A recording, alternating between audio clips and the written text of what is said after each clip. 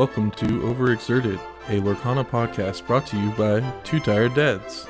Thank you for tuning in. I'm Charles. And I'm Ben. And we are your hosts. On today's episode, we'll be talking about the previous week's news, rate some cards, and close with a friendly debate.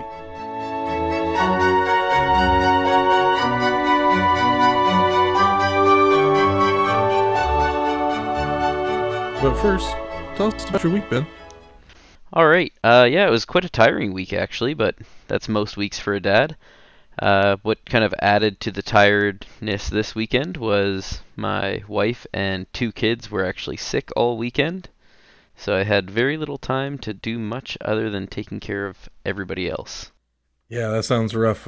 Sick family is never good. Yeah. What about you? How was your week? My week was pretty good. We finally got some news. We had been in quite the drought lately, so didn't know what we were going to talk about this week until very recently, and also made a stop by my local game store. Oh, did you get some more product? I did, actually. I bought some dice just to, support the store. Of course. And talk to him about the game. I walk in, and he already knows why I'm there. He says, "I got some bad news for you. I haven't heard anything." And I was like, No, that's fine. And he's like, "No, I don't think you understand. They haven't even got back to me about the organized play thing." And I said, No, don't worry about it. None of the stores have heard back. Like, you're not going to hear back till the end of June. Yeah. So it was very interesting. I do think Ravensburger could do a little bit better on their communication with the local game stores because they clearly feel pretty in the dark. I agree. But yeah, it was really nice to stop by. He actually hadn't even heard about the lawsuit, so I filled him in on that. Yeah, the lawsuit was quite a bit of rough news, but the good news is that we did get to see the rest of the Timon and Iago card, and we also got a Genie card revealed, so that kind of brightened up the week on a dreary lawsuit newsless week. That was amazing. We have been waiting for more Emerald cards, and this Genie definitely delivers. Oh, it's beautiful. I love it. Let's get the doom and gloom out of the way for everybody.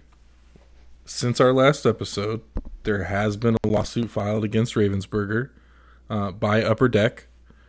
They are alleging that Ryan Miller basically had worked for them first to create a game called Rush of Ichor and prematurely left them to go work with Ravensburger and basically took the ideas to Ravensburger to make essentially the same game and turn it into Lorcana.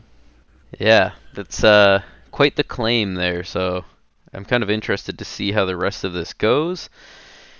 I guess we'll find out in due time. Or we won't find out. I really think we won't find out. It'll end in a settlement that nobody ever hears about. I'm almost wondering if there won't even be a settlement. I don't even think it'll get that far. You're right, it might not. But we're not lawyers, and we really don't have the facts of this case, so we're not going to spend too long on it right now. But if you are interested in hearing a little bit more about it, we are going to have a little friendly debate at the end of the episode. That we will. I hope you brought your A game, because I brought my B game. Let's move on to the new cards. Why don't you tell us about these new cards we have today? Alright, so we got to see the rest of Iago. We were able to see the rest of Timon. And then Genie just fully revealed, looking great. And like you said earlier, getting more Emerald cards was a breath of fresh air because we have been waiting for Emerald cards forever. It was starting to feel like Emerald cards just didn't exist in this game. I think we had, 13 before these reveals? That sounds about right. Just making it a little difficult to do much of anything, just seeing 13 cards, other than kind of try and guess what they might be about. When you say difficult to try to do anything with Emerald, are you saying you've actually been building some decks? I've actually been building some decks in my mind only. I haven't done anything online yet. I've been kind of having a quick shower, getting some peace and quiet to myself, because that is where most dads get peace and quiet to themselves, is in the bathroom. And I find I do my best thinking in there, so I was thinking, well, when I actually finally play against Charles, hopefully, for my first game, I gotta figure out a way that I'm gonna have to be crafty to beat him. Okay, so just to be clear, you still have not played a game of Lorcana. I still have not played a game of Lorcana. That might have to be something that we might have to actually live stream or something. Just to be clear, this is the second episode of our Lorcana podcast, and you, our valiant co-host, have not played one game. That is true. That is true. I like to have a physical hand on it, but I am also willing to try out apps from time to time. I did play quite a bit of Pokemon when I was building decks on the app that they had at the time, but still no game under my belt. I will welcome any opponent in due time, but right now I am not ready. In due time. Okay, fair enough. Let's go over these 5 cards. Now, 2, we pretty much all knew, but it is nice to have final confirmation on the lore values and the abilities. We weren't exactly sure how they would work. First one we're going to go over real quick is Timon, Grub Rustler. He is a 1 ink, inkable character. He is a 1 strength, 2 willpower. He is a Storyborn ally. And his ability is Tastes Like Chicken. When you play this character, you may remove up to 1 damage from chosen character. Tell me, where is Timon for you on a scale of 1 to 5? Personally, I love Timon. I found that his voice acting in The Lion King was absolutely fabulous. I loved it from when I was a little kid, and it's kind of carried me through to love this card, but also I have to be honest with myself. So, overall, the 1 cost inkable is great. You know, it's low cost, and if you don't need to use it at the time, boom, just ink them. You're done. The damage removal when first played is also great because if you have a slightly damaged character, you can take off 1 damage, kind of bring them back up to maybe close to where they started.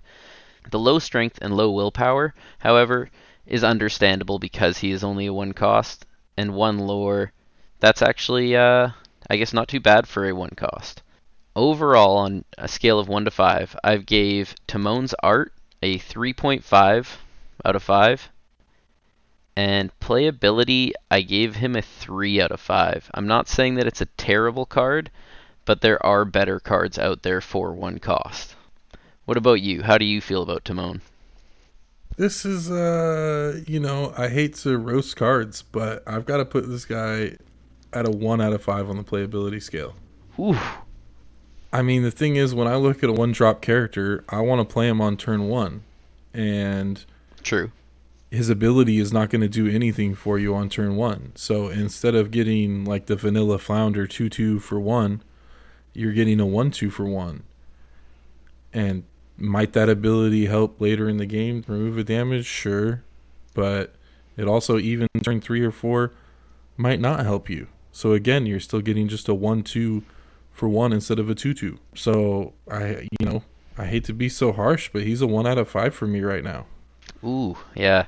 I could understand that. I do think there are better cards out there for removing damage, but getting a body on the field that can also gain you lore kind of brought it up a little for me. I kind of look at it later on if you're playing, you're up to about 4 ink and you're looking at your hand and you've got a 3 cost and Timon.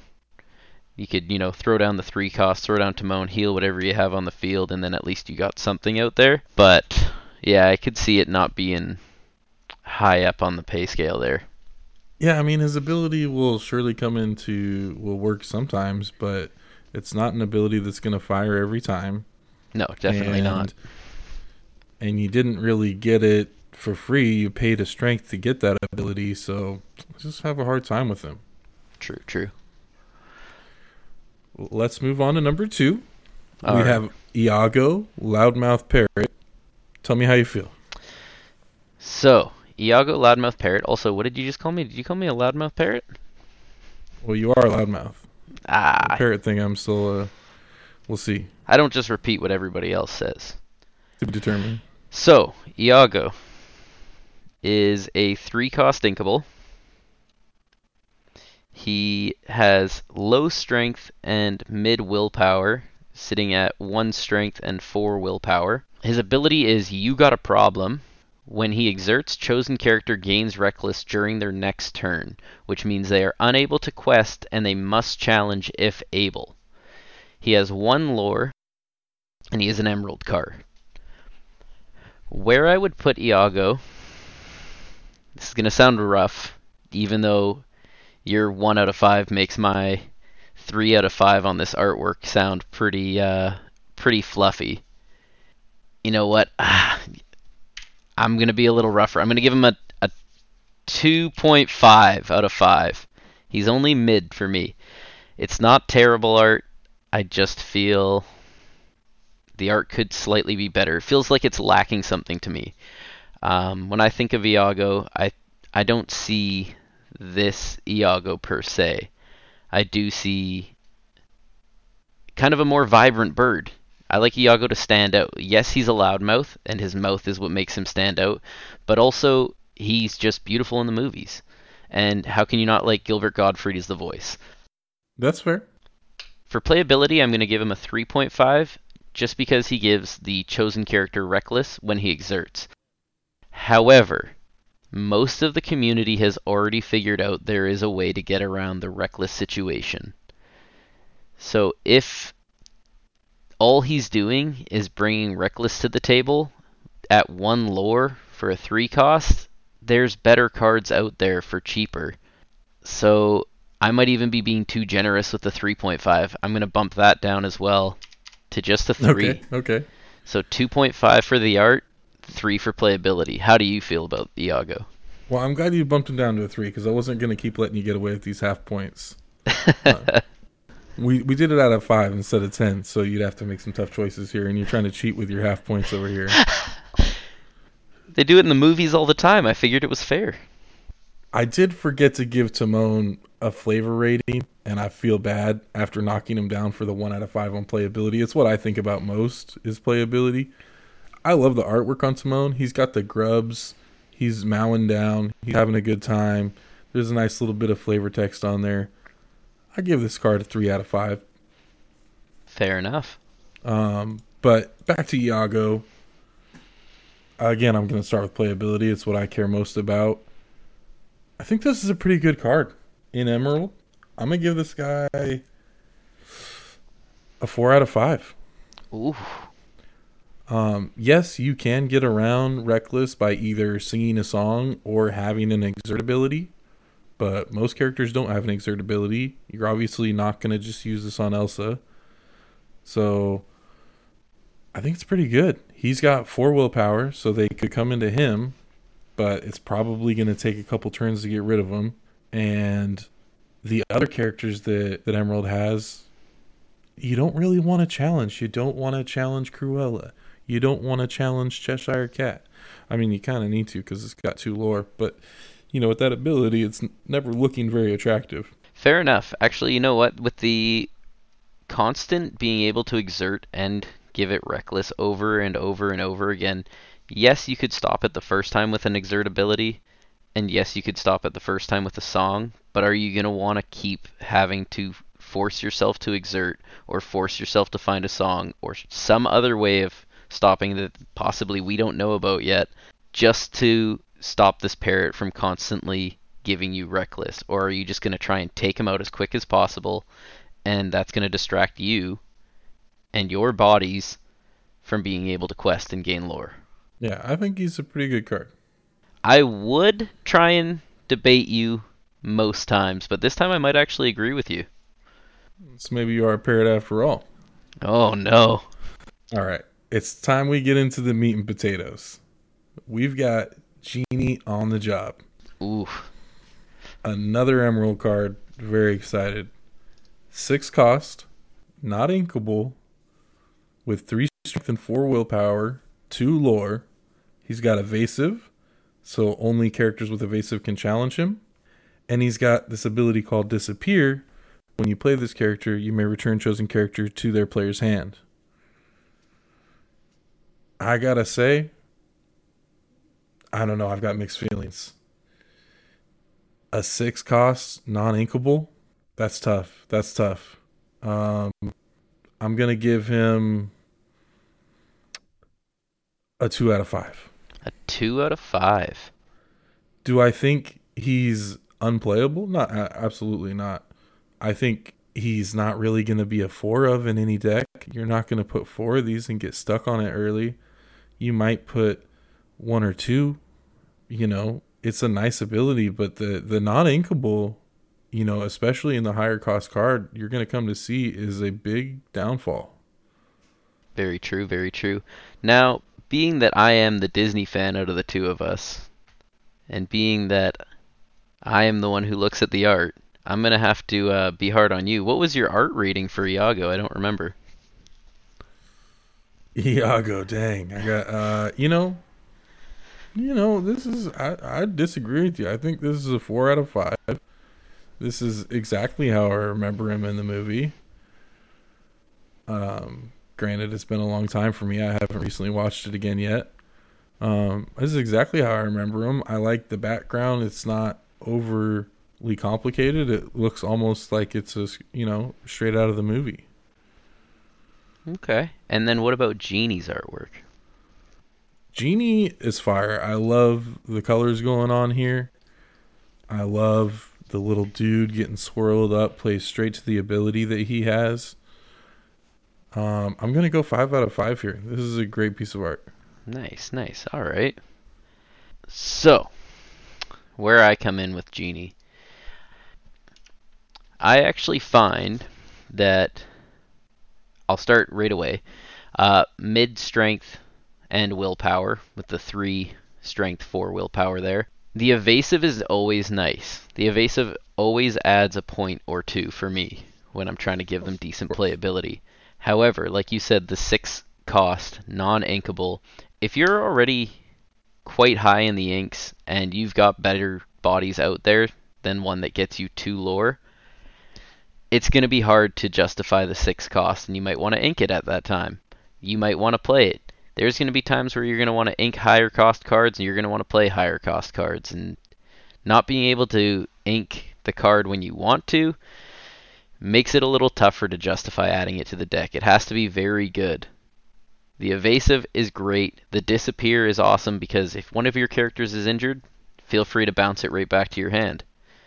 For those of you who don't know, bouncing it means exactly what it says. When you play this character, you may return chosen character to their player's hand. So you're just picking that card back up, putting it back in your hand. You can do it to your opponent, or you can do it to yourself. It says chosen character to their player's hand. So you can use that as an advantage to yourself if you've got, let's say Iago has 1 health left. I'm not going to say you're going to want to use this ability on Iago per se, but let's say your Iago has 1 willpower left and you're thinking, oh, I really just want to get more reckless out of my opponent. So you bounce that Iago back to your hand just so you can play him back and have full willpower on him. Is that great? Yes, it is. However, I gave it, you're going to crack me on this one. I was going to say 3.5 out of playability, but I'll just round down and say 3. I had him originally at 4, but I know that you're going to come down hard on me on those half ratings, so I'll go 3 for playability and 4 for art. Okay. I think the art looks great. I love it. I think Genie looks fantastic in it. I like the green swirls around him, which is kind of an interesting choice. I understand that he's an emerald card. However, green smoke gives me the idea of villains, but I'm also noticing when you look at Iago, he also has little green swirls behind him. So it's kind of interesting that they're putting this touch of green in the pictures. That is a good point. It didn't look like a villainous green to me, but I do get what you mean there. Green, typically the color of poison. Mm-hmm. I definitely see what you're saying there. I will say the Genie has a lot of great detail to him. I like the finger spin that he's doing there, and I like the way that the artist illustrated that. The Palace Guard being a little more cartoony than Genie was kind of understandable because it's tiny, and that also is kind of how that works for images like this. I will say that I think it's going to be an even better looking card when it's foil. I have no doubt in my mind that this is going to be a beautiful foil card. Okay. Is the Palace Guard tiny? Or is Genie grown in size? Fair It's a enough. regular size Palace Guard, and Genie just got big because he can do that. That is true, yeah. It could just be a massive genie in a very small palace guard. I believe it's Razul as well, but I could be incorrect on that. Way out of my comfort zone. I don't know any of the Palace Guard names. He's like the head palace guard. Okay. He's always okay. giving Aladdin a hard time. Now, we did want to continue this Rate Your Card segment, and so we're going to go over a couple of previously revealed cards. The first one I want to talk about is Mickey Brave Little Tailor. Oh, you would. He is an 8 cost, inkable, 5 strength, 5 willpower, 4 lore character with evasive. Tell me, what are your thoughts, Ben? Well, I'm ready to get a lot of backlash and hate from the community, but at the same time, maybe they will forgive me. I feel he's high cost for mid-range strength and willpower. Like I said before, the evasive kind of adds 2 points for me on playability. The 5/5, decent. Not great, just decent. But the 8 cost inkable seems so high, but at least it's inkable. I'd have no problem throwing a couple of these in my deck. Oh, look at this. I'm early on in the game. Let's throw down a Mickey as ink. I got, 2 or 3 left in my deck I can pull from if I absolutely need to. 4 lore with evasive is just, that's kind of amazing, because you do get them out on the field, and they don't have something to stop your evasive, you're gaining 4 lore. You get 2 of them, you're gaining 8. Like within 2 turns. Well, not within 2 turns, because you do have to wait for the ink to dry after playing them. However, play him on the first turn you're able to. Wait a turn so that the ink has fully dried. Play the second one. Quest the first one, you've gained 4. On your next turn, you gain an additional 8. You're at 12. You're already over half of where you need to be with 2 characters. I'm hoping by turn 8 you have 8 lore or more. So this could be a game finisher by turn 9 earlier if you use ramp and get as much ink as you possibly can out. So overall, yes, high cost, mid-range strength and willpower, but high lore and evasive. I gave him playability of 4. But art, I gave him a 4.5. Is he the most beautiful card? No. Is he a beautiful card? Absolutely. Would I love to have one in my collection? Definitely. And when it's foil, like I said before with Genie, it's going to be absolutely poppin'. It's going to be the most beautiful card out there. How do you feel about... So wait, after that feedback, you went with a 4 on playability? Well, do I feel like it's more playable than Timon? Yes. Do I feel like it's more playable than Iago? Yes. Do I feel like it's more playable than Genie? Yes. So I had to give him a slightly higher score than all of them. Interesting. Okay. Mickey Brave Little Tailor, what do I think? I think he's good in a certain deck. He's good in a control type deck where you're going to get that late game. He's a closer on his own. You don't need a bunch of cards to close out if you can put this guy on the board. 8 costs is hard to get to.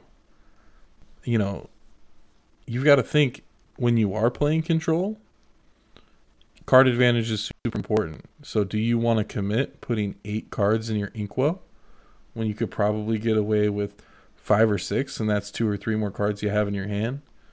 That's tough.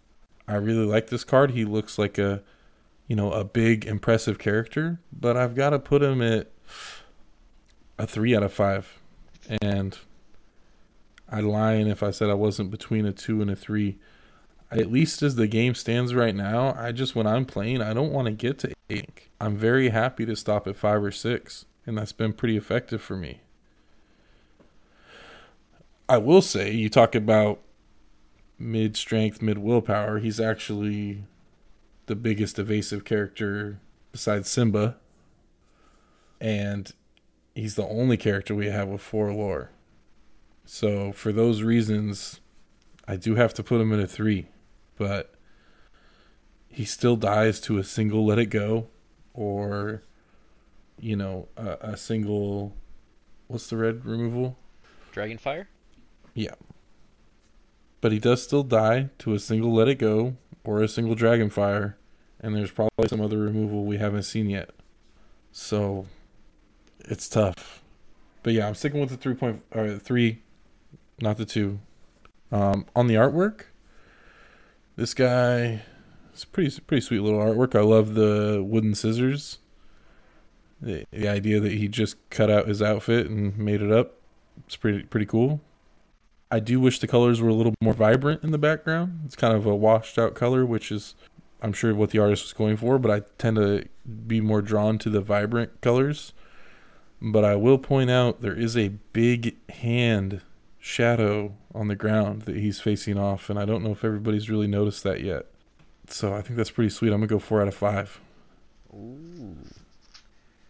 Okay.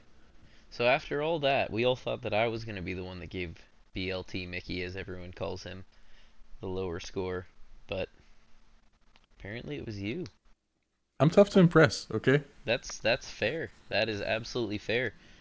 But it is definitely a card that they had to release because it is Mickey Mouse, and he has to be the face, so... Oh, and he's an awesome card. Oh, yeah. I mean, people are going to be very drawn to this card. Oh, 100%. I can understand why he is one of the first cards that they released, but I don't know. I just felt the way that he was being talked about for quite a while that he was slightly overrated, and then, of course, I still, for some reason, gave him a decent score. Yeah, I was very surprised by your 4 because when we initially talked about this card, you roasted him pretty hard. I thought for sure you were coming in at a 2 or even a 1. Oh no, I have a couple cards in mind that I have for 2s and 1s already. Okay. I'll be interested to get to those.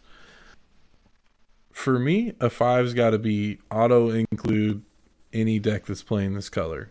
And 4, he's got to be playable in most decks playing that color. And I don't find him to be playable in that sense. You have to build a deck that makes sense for him, and that's why he's got to be a 3 out of 5 for me. In the right deck, I do think he can be very effective. Okay, I'll accept that. Shall we move on to the last card? Yeah, why don't you go ahead and tell us what it is? Alright, so the last card is a card that the community's talked about quite a bit, I believe, and that is the Develop Your Brain card.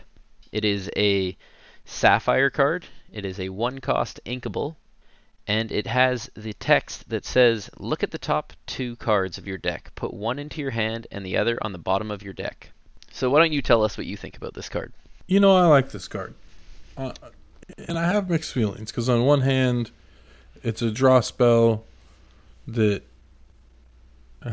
I shouldn't say spell. That's, of course, a magic turn. It's a draw action that gives you no card advantage, but it does give you some card quality. I think in the early game, this isn't a great card. I do think in the early game, you can't afford to lose that tempo with the 1 ink to play this action. But in the late game, when you do need to draw the right card, I think it's very good to be able to filter through cards in your deck. So I do like it.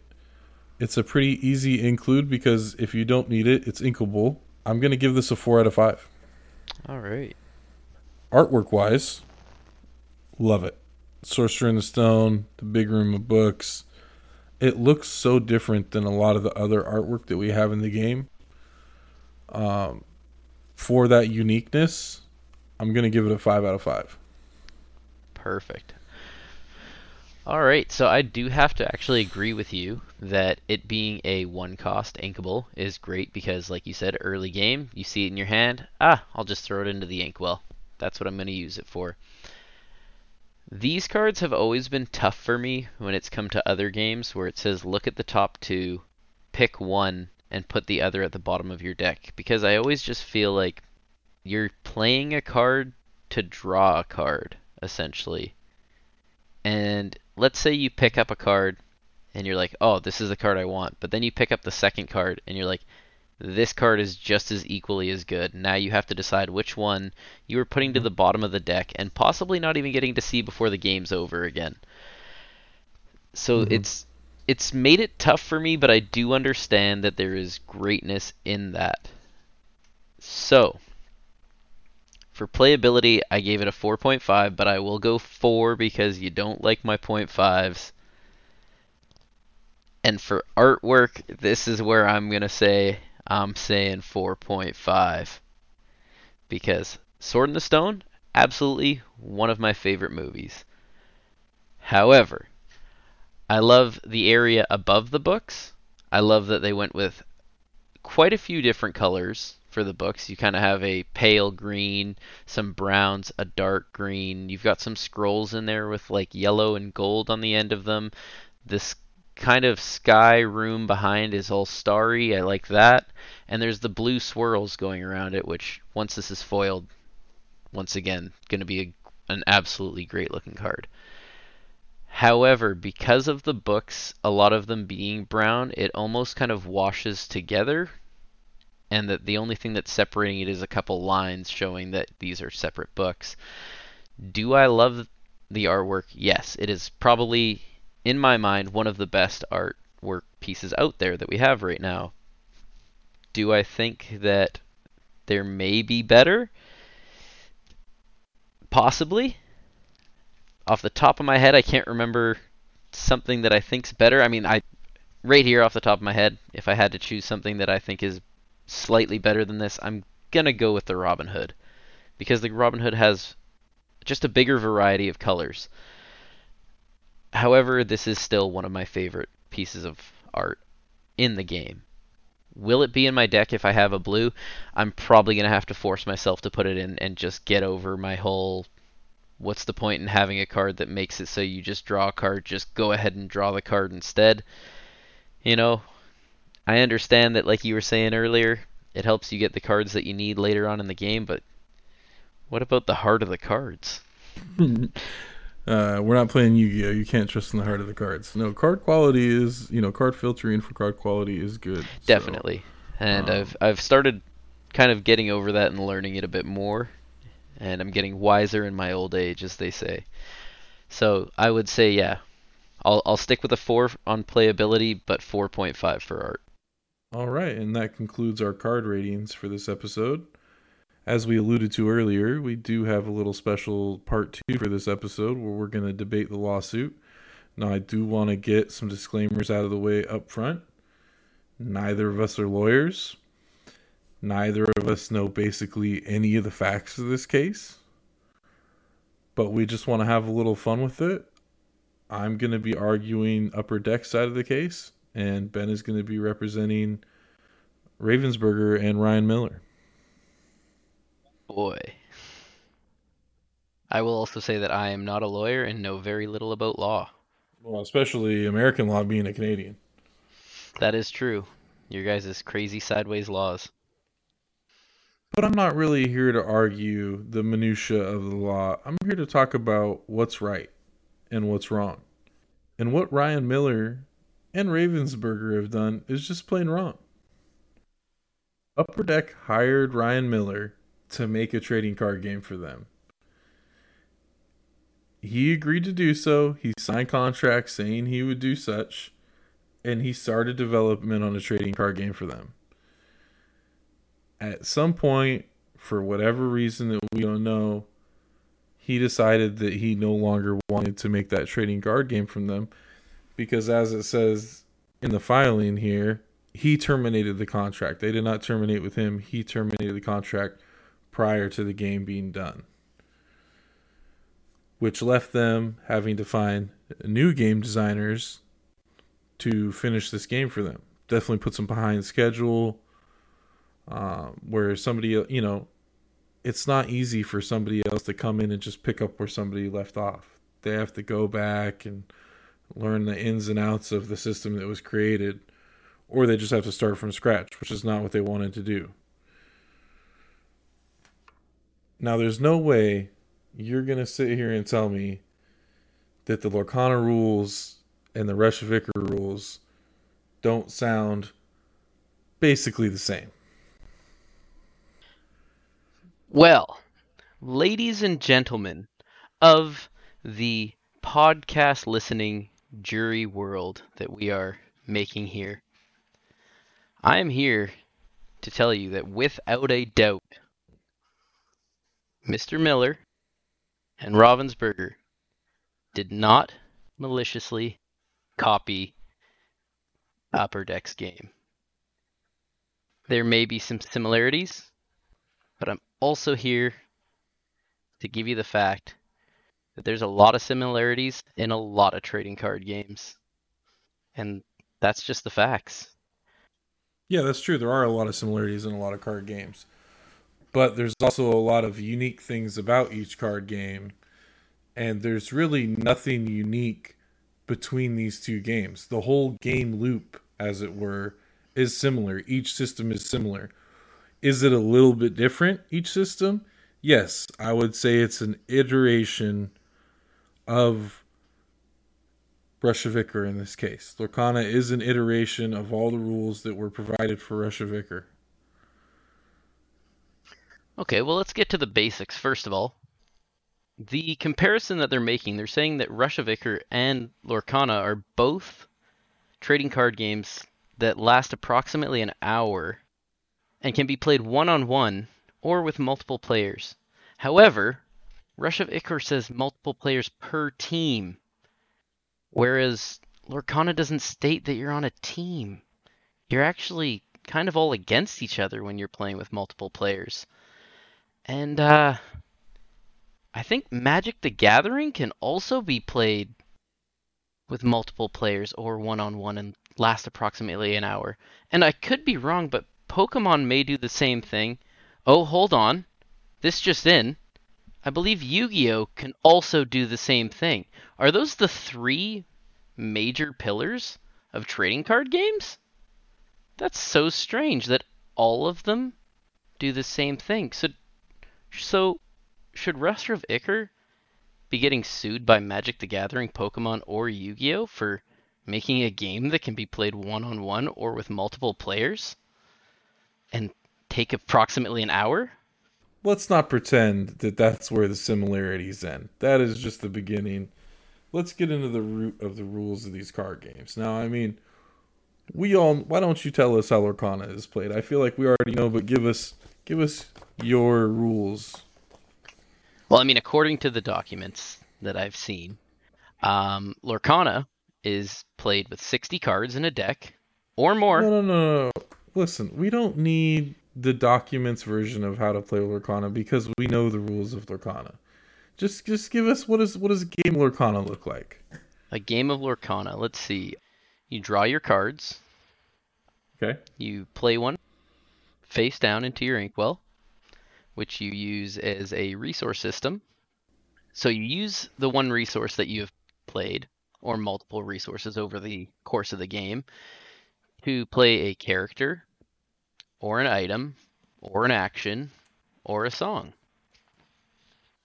And then you can either send your character on a quest to gain a victory point called lore, or you can choose to challenge your opponent's characters if they have any on the field, or you can simply just leave them unexerted and unable to be threatened.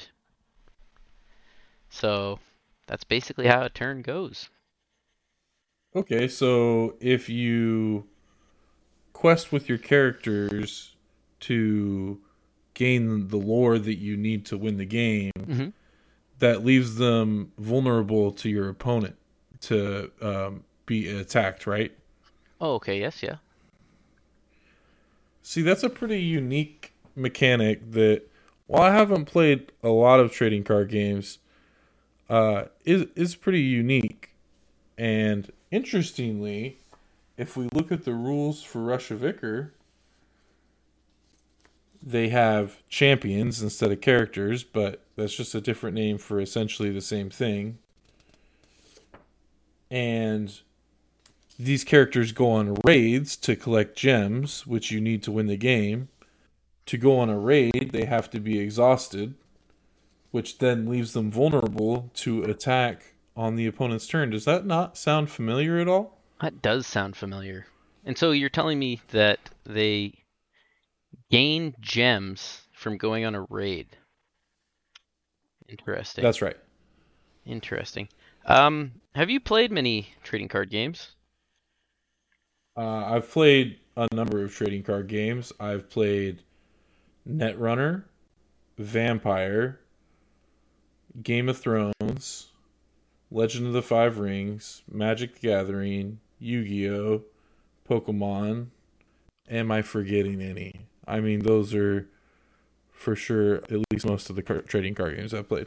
It's interesting that you bring up Legend of the Five Rings. Do you remember how you'd win a game of Legend of the Five Rings? To be honest, I don't. I never really found anybody to play with after I bought that game. Well, I believe that one way of winning Legend of the Five Rings where you had an honor victory, which you had to build your Oh, own honor yes. score up. Yes. So that seems like a system where you're generating victory points. Yeah, I'm not going to argue that making the score go up or go down is particularly unique. I also Um, believe that Netrunner is another game with victory points. So I would say that's not really a unique thing. And how did you get keys in Keyforge? yeah, you did have to. I forget the word for it, but yes, you did need to exert, essentially. Okay. And that exertion there would gain you victory points that you would essentially use to win the game.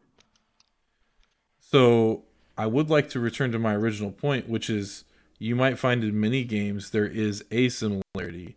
So yes, Keyforge is choosing to fight or to reap, as it was in that game, to earn your amber, which while a little bit different because you had to get at least six and then you had to wait till the start of your next turn to forge a key, but that's neither here nor there. That's one similarity between those games, but Keyforge also is not a deck building game at all. You open a playable deck and are not allowed to modify it. And also in Keyforge, there is no resource system at all. You choose a house that you are going to play, which is basically a third of your deck, and you can only use cards of that house that are in play, and you can only play cards from your hand that are of that house. So while it may have a similarity in the character system, the overall game is actually not that similar at all. Okay. And the point that you were originally making is that when a character is exerted, or in the case of Rush of Ichor, they are exhausted, I believe you said, that they're vulnerable to attack Yes. or challenge. Now, when you send a character on a raid, when do you gain your victory points that you need? Do you gain them as soon as you send them out on a raid? No, your character does need to survive until the next turn. Oh, okay. So then I would argue that the major difference there with exerting and exhausting your character is that in Lorcana, you immediately gain the lore, whereas in Rush of Ichor, you actually have to last until the next turn. Yeah, no, I agree. And I would again assert that I do feel that Lorcana is a refined version of the Rush of Ichor game system. Okay, okay. And then exerting cards to actually have them be attacked, or I'm just going to say turning them sideways, or tapping might be simpler. Tapping cards, where you have to turn them sideways, Yeah. puts Mm-hmm. them in a vulnerable position Mm-hmm. where they can then be attacked. Mm-hmm. Can you think of any other games where when a card's in a vulnerable position when they're turned sideways? Again, I'm not going to get into every game that might have a similarity. I'd like you to point into any game that has as many similarities to Lorcana as Rush of Ichor does. Okay. Rush of Ichor. has abilities, correct? Yes. Yes, there are abilities. Oh, okay. And one of these abilities is called elusive. Yes. So many people could argue that elusive, where a character can only attack another character if they have the elusive ability, is very similar to evasive, That's correct? right. So I guess Upper Deck would like to argue that evasive is just a ripoff of elusive. Now, can elusive characters attack or challenge characters that don't have elusive? Yes, elusive characters can challenge non-elusive characters, yes. Just exactly like evasive. Exactly. And there seems to be another ability called flying that I've seen. I can't remember the trading card game off the top of my head, but I believe that a character that has flying can only be challenged by another character with flying. First of all, you're completely roasted because that combat system is completely different. You can't challenge a character in Magic. You attack, and a player chooses whether or not they want to defend. True, A true. character with flying can only be blocked by a character with flying, or actually also reach for cards that can block flying creatures but don't attack as though they're flying. That's not really similar at all. I was just pointing out that only characters with the same ability are able to actually challenge, threaten, attack, whatever words you want to use, characters that have said same ability. Well, you're comparing two abilities that do exactly the same thing to an ability in a different game that doesn't do exactly the same thing. Oh no, no, I understand that. I understand that. What I was trying to get my point across is that you could argue that the two card games are exactly the same, or you could argue that they've each taken different aspects of different games and pulled certain pieces out of them and modified them. Are there similarities between the two? Yes, I will admit there are some similarities between the two, but like I stated earlier, there are similarities between multiple trading card games. I've been around for quite a while to notice that Yeah, there but has been hundreds of card games, and they come and go quite quickly. And here's the problem with what you're asserting. Because I understand many card games have similarities. The whole game as a whole is very similar to Rush of Ichor, and alone, I would still say that's not a huge problem. If Rush of Ichor had come out and another company comes along and says, I like some of those systems, we're going to iterate on that and make our own game, that's fine.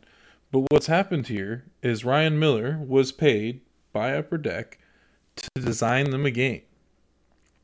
He then went and took his ideas that were property of Upper Deck as part of the contract, and he brought them to Ravensburger before Rush of Ichor was even out. So this is company secrets. This is, and now Lorcana is going to come out before Rush of Ichor even has a chance to release for various reasons. It's not fair to say that, oh, well, they should have already come out with Rush of Ichor if it was started first. Their lead designer left. They had to find new people to pick up the pieces and finish putting the game together. And now Ravensburger slapped a Disney IP on this. So this game is going to be huge.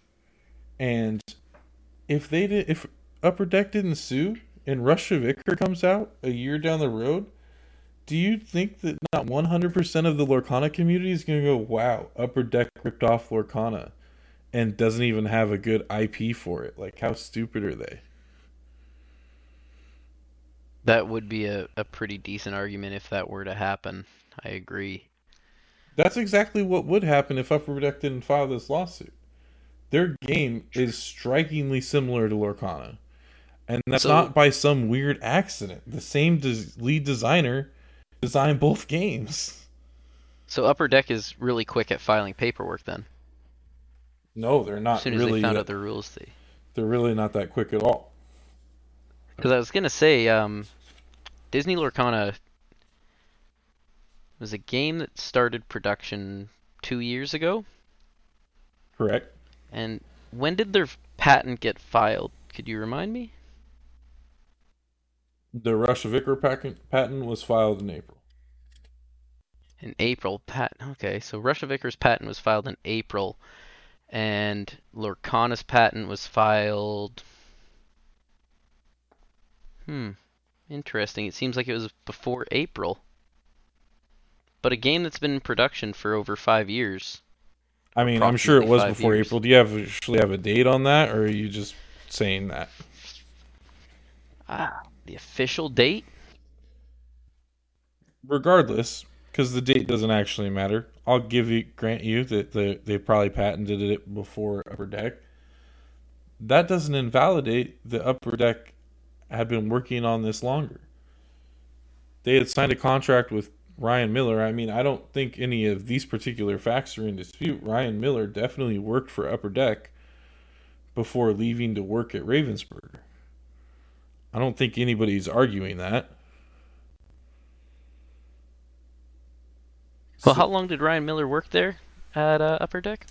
about 2 years, I want to say. Let me double check the paperwork here. But I think a year and a half, 2 years. Interesting. Yeah, he was hired in 2018 and he left in October of 2020. Interesting.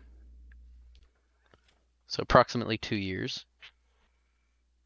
And Lorcana was originally started when? About 3 years ago, I believe they've said.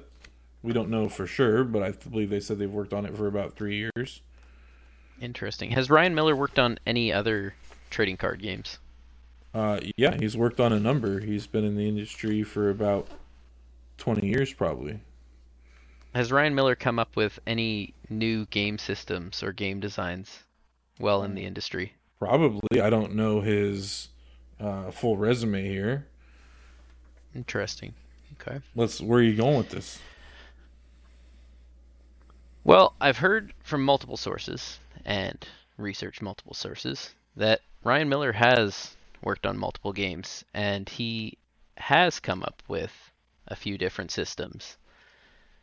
So is it not possible that he maybe had a hand in the Lorcana system, but maybe didn't have as much of a hand as we'd like to think? I mean, there are two parties designing this game. It is not just Ryan Miller. So are you alleging that without Ryan Miller, they just happened to come up with the basically same rules that he had come up with for another game and then just happened to hire him after that fact? I wouldn't argue that, but I would say That that sounds like maybe that's what you're trying to put out there right now, which sounds like a terrible argument. I was trying to make time. I was trying to make time so I could look up things. listen, listen. The basic loop is look, I'll point out some differences for you. In Lorcana, you play a card into your inkwell from your hand. In Russia Vicar, you do it from the top of your deck. You know, there are minor differences. I think in Russia Vicar, I saw there's only like a strength, not a strength and a willpower. In Russia Vicar, you only have 40 cards in a deck instead of 60. That doesn't actually affect gameplay at all. I don't really even consider that a big difference. I'm talking They also about the only have 4 gameplay colors mechanics. I'm instead of talking 6 about and 3 identical cards. again, well, 3 and a 40, 4 and a 60 kind of works out the same. Again, I don't think those are meaningful differences to how the game is played. The gameplay loop is I build up my resources. Starting turn one, I get one.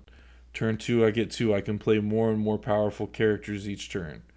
And then I have to make the choice of do I want to use my characters towards my win condition or do I want to use my character towards slowing down my opponent from getting to their win condition? They both have the equivalent of action cards. They both have the equivalent of items. These games aren't just similar in one little aspect. Every aspect of these games is similar. And it's not just some weird coincidence. Was it done maliciously? Maybe, maybe not. We don't know. We're not going to know that.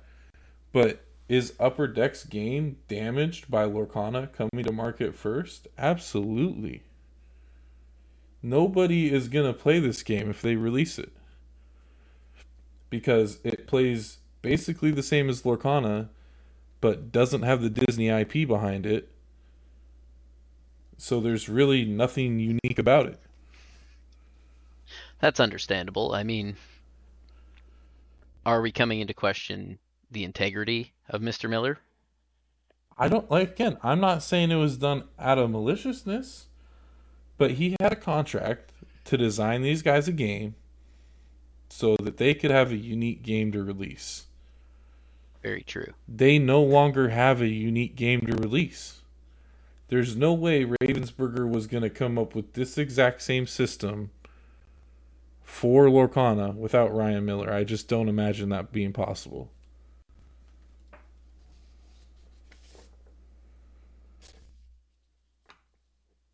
I don't know. Contract law, we haven't seen these contracts. We don't know what it says, but I mean, it's pretty obvious to me that if you're going to hire a game designer to make a game for you, you're going to put in the contract that the ideas he comes up with for your game belong to you and not him. I'd say that would be fair. I would also even say if Lorcana came out a couple years after Rush of Ichor, maybe it's not the end of the world. Because Rush of Ichor already came out and everybody in the TCG community could see that, oh, this is a Lorcana game. It's pretty similar to Rush of Ichor, but they put the Disney IP on it. It's kind of a copy game, but maybe we want to play it. But if Upper Deck doesn't sue Lorcana right now, Lorcana comes out in August and September. Everybody starts checking it out, playing it out, and then Rush of Ichor comes out in 2024. They are going to get roasted so hard by the community for just copying Lorcana, putting their own no-name IP on it, and trying to pass it off as a new trading card game.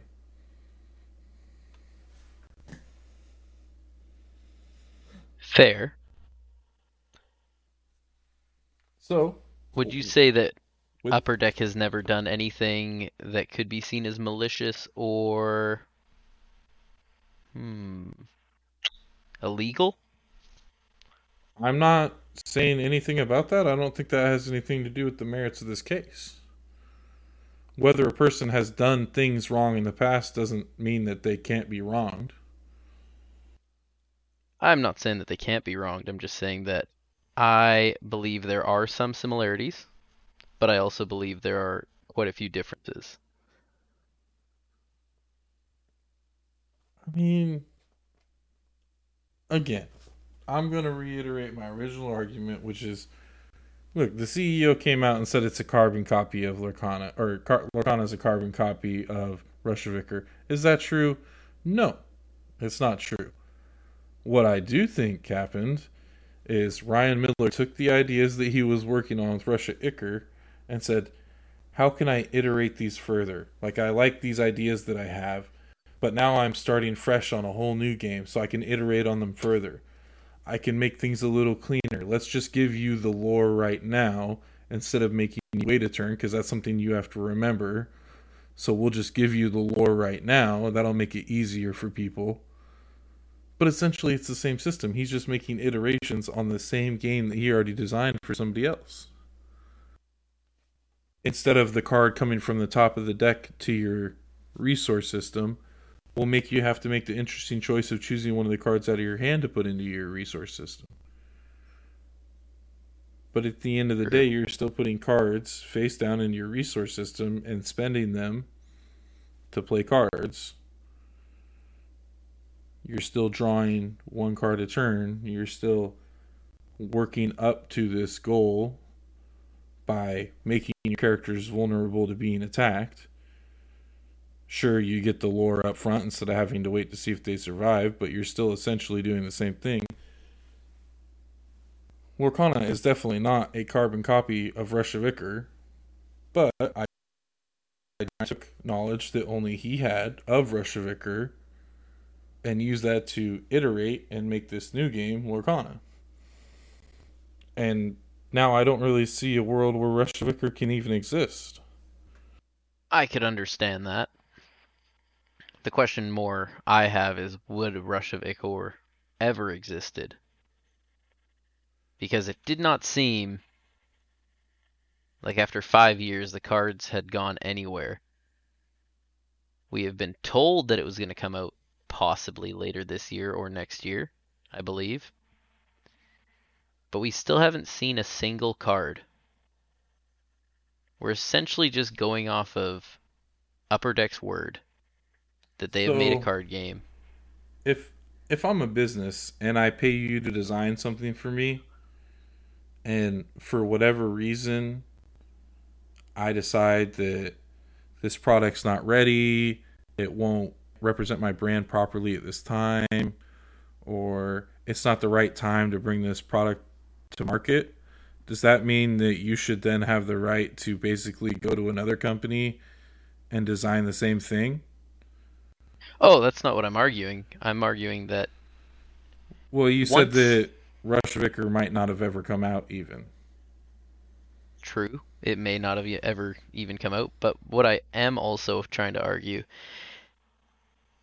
Upper Deck had the advantage of finding out the rules and then saying, our rules are the exact same. On a card game that was in development, possibly, that we don't know if those are actually the rules. They hadn't released anything saying these are the rules of our game. They hadn't released anything about anything, really. Nobody even knew this was a game that was coming out other than possibly the team that worked on it. Am I saying that it's possible that Mr. Miller knew what the rules were and went over to another company? It is possible. However, is it possible that Rush of Ichor, when Mr. Miller had left, had completely different rules, and in its next 2 years of development while he was away, they modified the rules? That's also quite possible. Does he know that the rules have been modified after his absence? Absolutely not. Now, when he and Ravensburger released the rules, how quick and easy would it be, if you are Rush of Ichor, to go in, change your own rules to make them more similar to Lorcana, a game that's already had a patent before you, and then say, yeah, actually these guys copied us, so we're actually going to sue them. In turn, could I Ravensburger mean, turn around if that's if what they did you not want to have... allege, if that's the case you want to make, the Upper Deck just is actually making a frivolous lawsuit that actually has no standing in reality, okay, you can make that argument. That would come out in court, though. That would come out in discovery, so it wouldn't be smart for them to do that because you can't change time. Like, there's going to be documents of what the rules were earlier in development that all would come out in court. So I really don't think That that's a is realistic possibility. that is true. That could happen. I mean, I'm saying If that that's your best argument, Ben, I don't know. I I'm think you're floundering here. I'm saying it's possible that maybe the rules in the timeline could be forged. Okay. It wouldn't Okay. be the first time that something's been forged by Upper Deck. With that, I feel like we've pretty much concluded our debate here. I'm going to let the audience make the decision. Please tweet us at OverexertedCast. Let us know who made the better argument here. Of course, again, guys, just want to reiterate, we don't have any of the evidence. All we have is a filing by Upper Deck. We have what we know about Lorcana, the quick play rules. We don't have comprehensive rules for either of these games. We don't have the contracts. We're not lawyers. We know nothing here. But I would love to hear from the audience. Let us know who you think made a better argument here. And Oh, I would also like to say we don't even have both sides of the story. We technically only have one side right now, and that's just from documents that have been filed. absolutely. Absolutely.